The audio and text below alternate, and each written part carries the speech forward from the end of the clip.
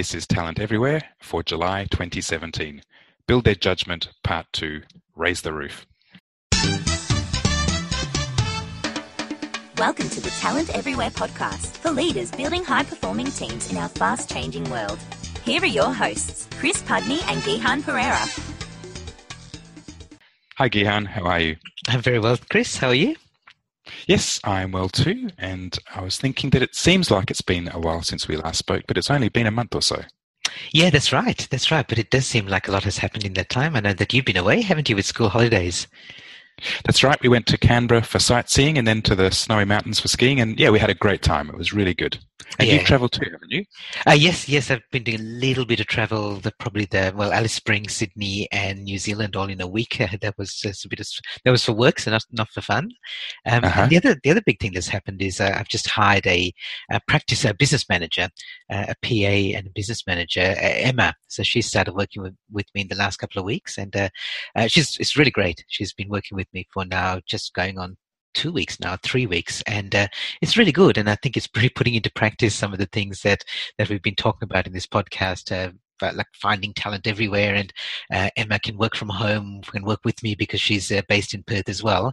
And it's a really great combination of her helping me build my business. That's excellent. So you're helping Emma to build her judgment, which is what we're talking about today. Exactly. That's right. Good. What a great segue. All right. Well, let's recap, Gihan, because this is part 2 of a 3-part series of podcasts on what we're talking about is how to build the judgment of your team members, especially those who are working remotely from you. And we have this metaphor. We've got 3 metaphors. One is to break down the walls, then raise the roof, and finally open the door. So in part 1, we spoke about breaking down the walls, which is helping your team members understand how their role fits within the team and the organization and even the outside world. Today, we'll cover Raise the Roof, where we expose our team members to higher roles so they get to see the bigger picture just beyond their little bubble that they work in. And in our next installment, we'll open the door, where we talk about giving our team members the chance to speak up and be heard both inside and outside of the organization. So when we talk about breaking down the walls, we're talking about just giving people a bit of exposure to what's outside. And now we're going to talk about raising the roof. So when we talk about this idea of raising the roof, what we're doing is giving them a higher perspective, the sort of perspective that we have as managers and as leaders.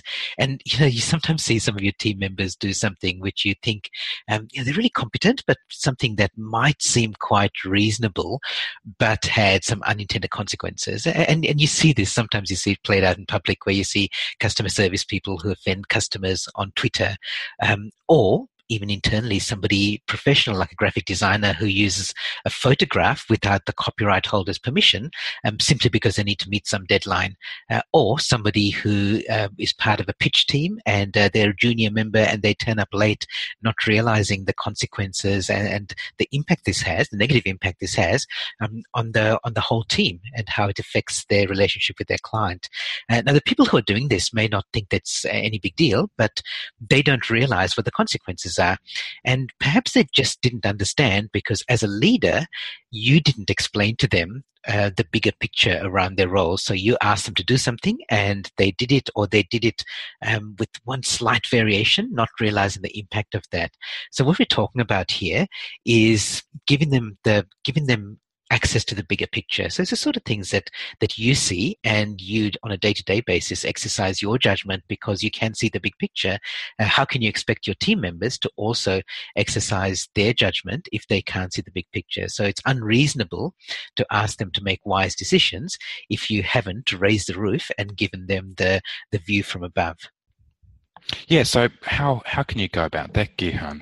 And one of the first things that you can do is to build them up. And the thing to keep in mind is that this doesn't happen overnight. So building wisdom and good judgment is a gradual and iterative and incremental process. And when you get started, you as their team leader or their manager, you need to do a lot of hand-holding. You need to give them a lot of support to get them started. And there are various things that you can do to offer that support. There can be training, whether you send them off on courses or they get a bit of on-the-job training, or you can offer them guidance, or you can even get someone someone else in to help them out. So to do a bit of coaching, or perhaps set them up with a mentor, and that's how they can learn and improve their skills and get that higher view that they need. And the thing that you need to do is to use the judgment that you have in taking your team members through this process. As I said, it needs to be gradual. You need to introduce them to new things slowly and steadily, and give them greater responsibility and freedom. And so if you're so let's start with an example. Suppose you're showing someone how they're going to deal with a customer complaint rather than abusing them on Twitter. The first thing you can do is that you show them how it's done. So start by you performing the task, and they look over your shoulder and watch you do it. And then the next time around, you can swap the roles slightly. So you get them to draft the response to the customer, and then you review it and let them know about any changes that you needed to make and help them understand why those changes were made, and then it gets sent off. And then after that, once they've understood that, you can get your team member to actually compose the response and to send it off, and they just copy you in on it. And if there's no more, and again, offer them any feedback that might be necessary at that point. And then in the final step, they get to do the complete task themselves without involving you at all. So in a distributed team, what you need to do is keep your eye open for the kinds of opportunities where you can build the skills of your remote workers. And a good way of doing that is to create a habit for yourself where you have the goal of delegating, say, once a week, giving an extra task to your remote workers. And that will force you to keep your eye open for those opportunities so that when they come along, you've got a task that you can train your workers on. And as they're working remotely, it's important to keep in mind that you need to use the right communication channels to guide them through this process. And as I said, it's a gradual process, and you'll generally start out with it being one-on-one and fairly high bandwidth. So you might do something like desktop sharing or video conferencing.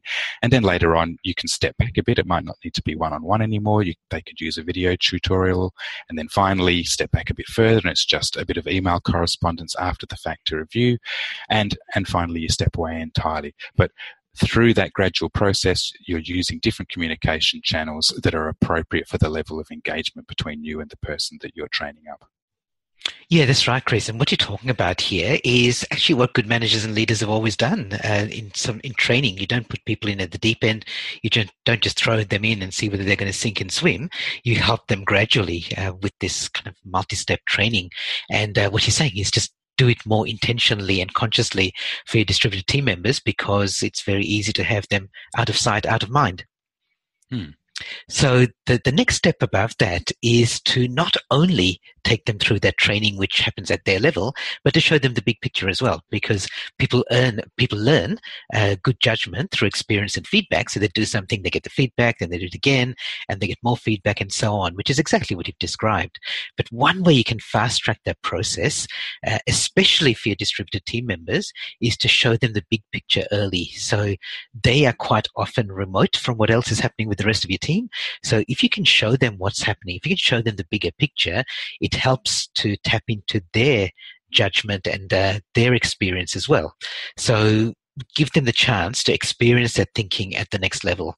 And that's easier to do with your in-person team members, but look at what you can do with your distributed team members as well. It's easy to forget them because they're not in the same office. You have to intentionally bring them on board.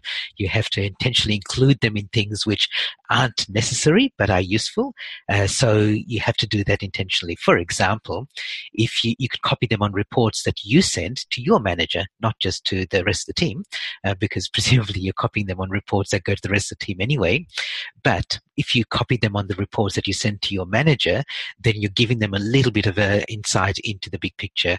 And then you could even ask for their input into those reports. So perhaps even before you send them, you ask for input. And it doesn't mean that you have to single out your distributed team members, but perhaps you distribute it to the entire team and ask for their input. Remember, these are not your reports to the team. These are the reports that you are passing higher up the chain. So you're involving them and showing them what you had to report on, which helps them understand the bigger picture. And you just have to work more consciously at it. Yeah, you can't invite them to a management meeting, but you can ask for their input beforehand. And again, it's one of those things that's easy to do, but it's easy not to do if you don't keep your distributed team members front of mind. Yeah, absolutely, Gihan. Something else you can consider doing is that as a team leader, you're going to have quite a broad and deep network of contacts. So you're going to have the colleagues at work, your clients and customers, people that you've worked in the past in other organizations. So that's a great resource that you can tap into to help out the people in your team and help them develop their judgment. So go through your network, and both your online networks and your offline networks, and pick out people that you think are going to be able to help your team members, whether it's acting as mentors or advisors, or whether it's introducing them to new clients. Find these individuals in your network and introduce them to the people on your team, particularly your remote workers, and make it an introduction. Don't just mention them by email. Make it a proper introduction so they get to know each other, know what they're about, and know how they can help each other. Conversely, the people in your team are also going to have their own networks. They're going to have the skills that they've developed, experience that they have gathered over the years. So it's probably the case that you can tap into their networks and their skills and experience and help out the people in your own network. So again, look for opportunities to connect your team members to people in your network that can help out the people in your network. So when it comes to out-of-office workers, I think it's particularly important because they're remote, developing that network and those connections is particularly important for them. Whereas people in office, they're going to bump into the people in your immediate office network automatically, so you don't have to work as hard for them. But for people who are working remotely, it's extra important. So don't be tempted to think, well, because they're remote, they're never going to meet these people in my network. They can always phone or email or even video call them, and at some point in the future, they may well meet them in person. So don't be tempted not to do this for your out-of-office workers simply because they're remote and you don't think they might be able to make use of the people who are in your network. The other thing to bear in mind also is that while your out-of-office workers are remote, they are local to somewhere. And it may well be the case that you do have people in your network who work or live or will be visiting the places that are local to your out-of-office team workers. So look for those people too and use that as an opportunity for them to meet people in your network in person. And one of the tools to use for this kind of professional network, of course, is LinkedIn. That's the online professional network. So in the first instance, do the obvious thing and add your remote team members and all of your team members to your LinkedIn network. Then they become part of that network and they're connected to the rest of your network, at least with you as an intermediary. But go the next step as well and then use your LinkedIn network as a resource for finding the people in your network that you can connect to your team members and vice versa.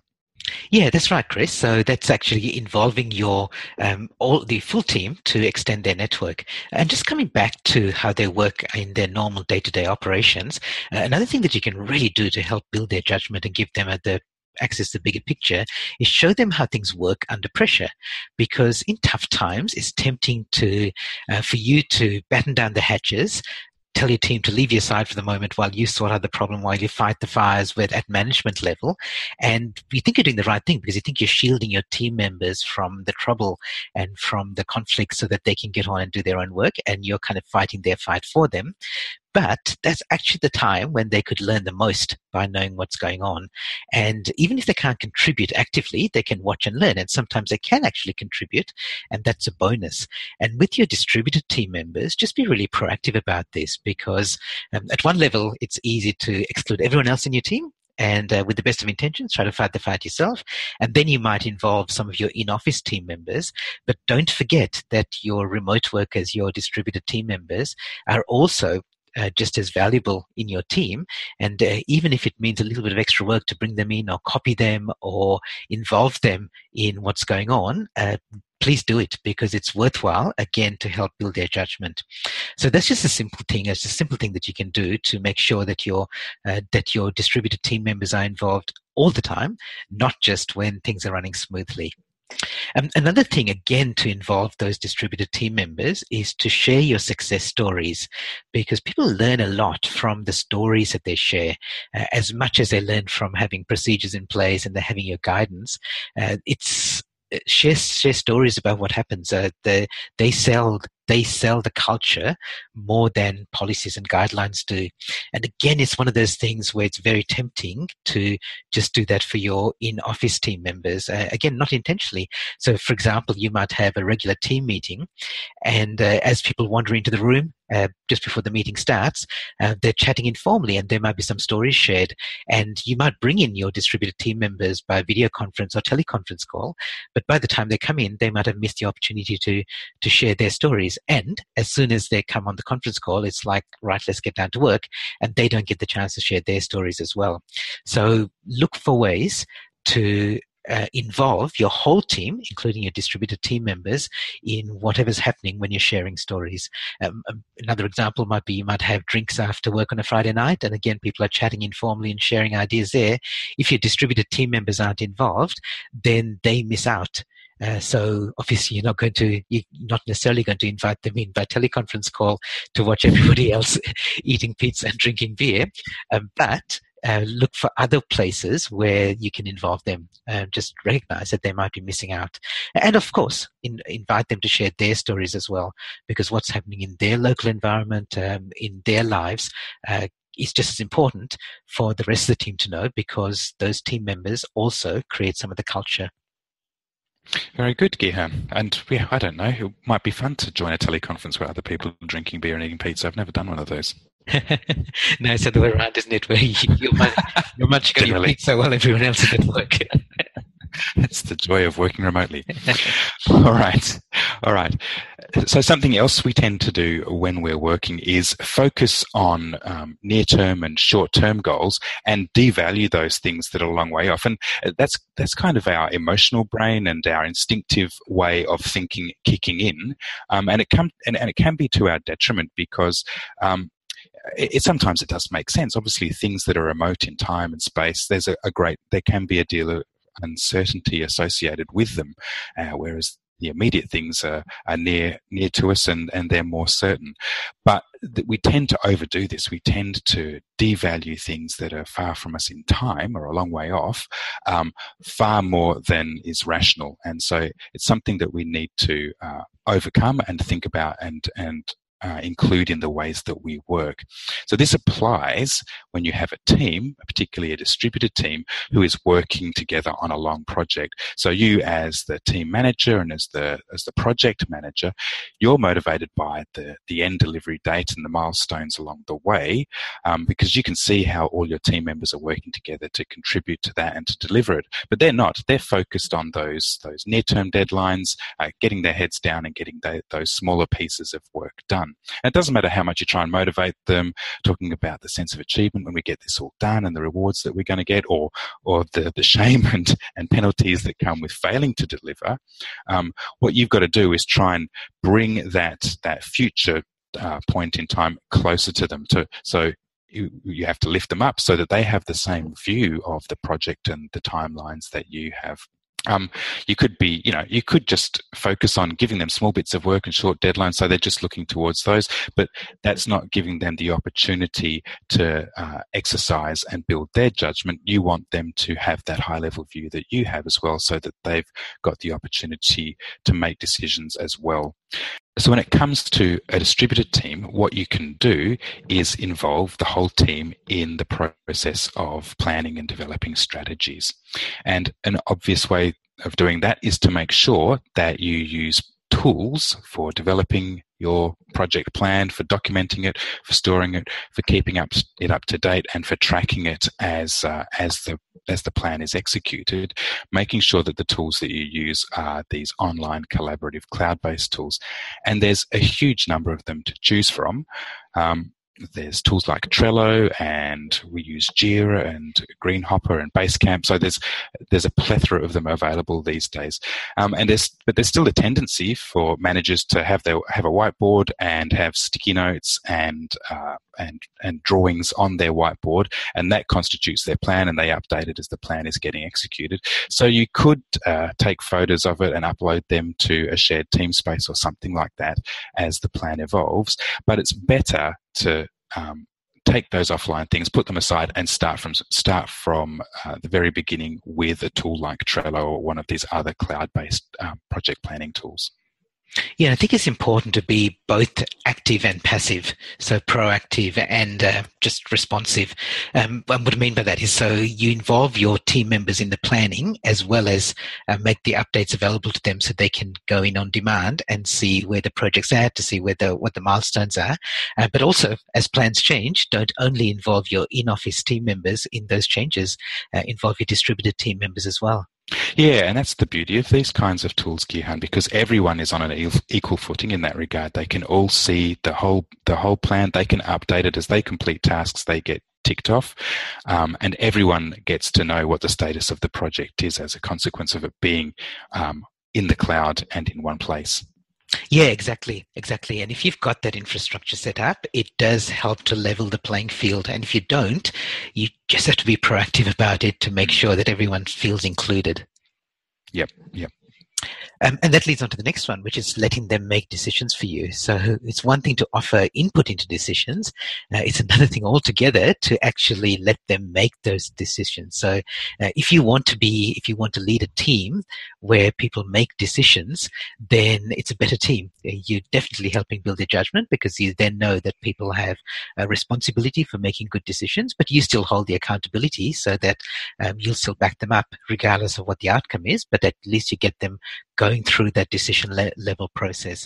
And when you start off, they may not be ready to make those decisions themselves, but first let them make more decisions at their own level.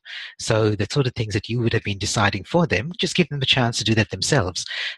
Give them more autonomy over their workplace, give them more autonomy over their prioritizing tasks, and just see how that goes. And initially, it might mean that they will make what you might call, inverted commas, wrong decisions, but that's just an opportunity for learning and training and helping them to understand the big picture, so that next time they will make a decision that's in a better context. And then after that, then you can bring them closer to the higher decisions.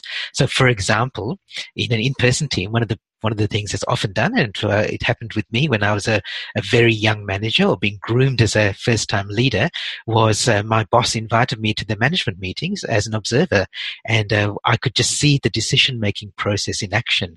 And again, that's easy to do with an in-person team, but it's not as easy unless you're proactive to do that with your distributed team members.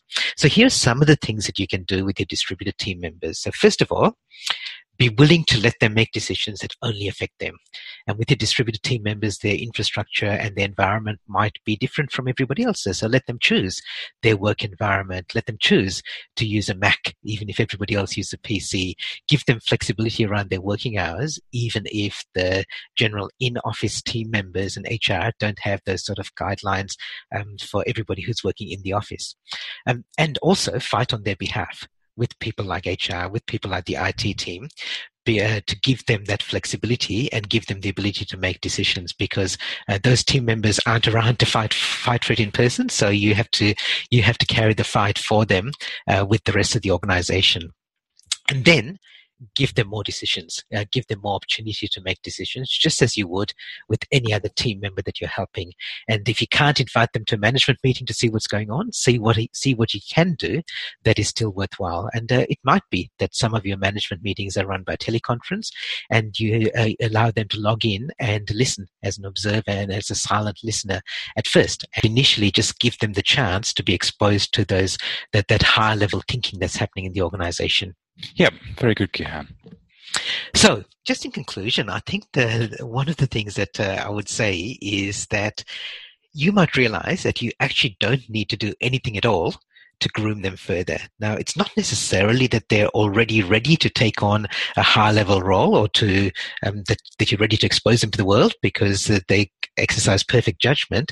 But more often than not, managers and leaders underestimate the skills and talents and decision-making ability of their team members, especially distributed team members, because it's very easy to just see them as somebody that you give tasks to. They do those tasks very well. They return the results, and then you give them another task. And you may not realize just how much more they could do if you gave them the opportunity to do that.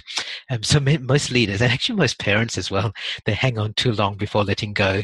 And I'm saying this not as a parent, but as an observer of other parents. It's not responsible to push them into situations that are beyond their capability, but you can usually let them loose sooner than you might expect, and you might be pleasantly surprised at the results. So do it. I would suggest that you don't go to the extreme, but you do loosen the reins a little bit and allow people to exercise their judgment, and you might be pleasantly surprised at the results. Yep, it's that gradual incremental process. Yep. So as we mentioned at the start, this is part 2 of a 3-part series on building their judgment. If you haven't already listened to part 1, then you can do so by going to talenteverywhere.com.au. There you'll find a blog, and in that blog we have installments or articles related to the podcast. So you can find part 1 there. You'll also find part 2 fairly soon. If you want to get in contact with us, then you can leave a comment on one of the blog posts and we'll get back to you pretty quickly. Next time, we will be covering part 3, so stay tuned. And until then, thanks very much, Gihan. It's always been valuable and interesting speaking with you. Yeah, thanks, Chris. Bye for now. For show notes, past episodes and more, visit talenteverywhere.com.au. And remember, great minds don't think alike.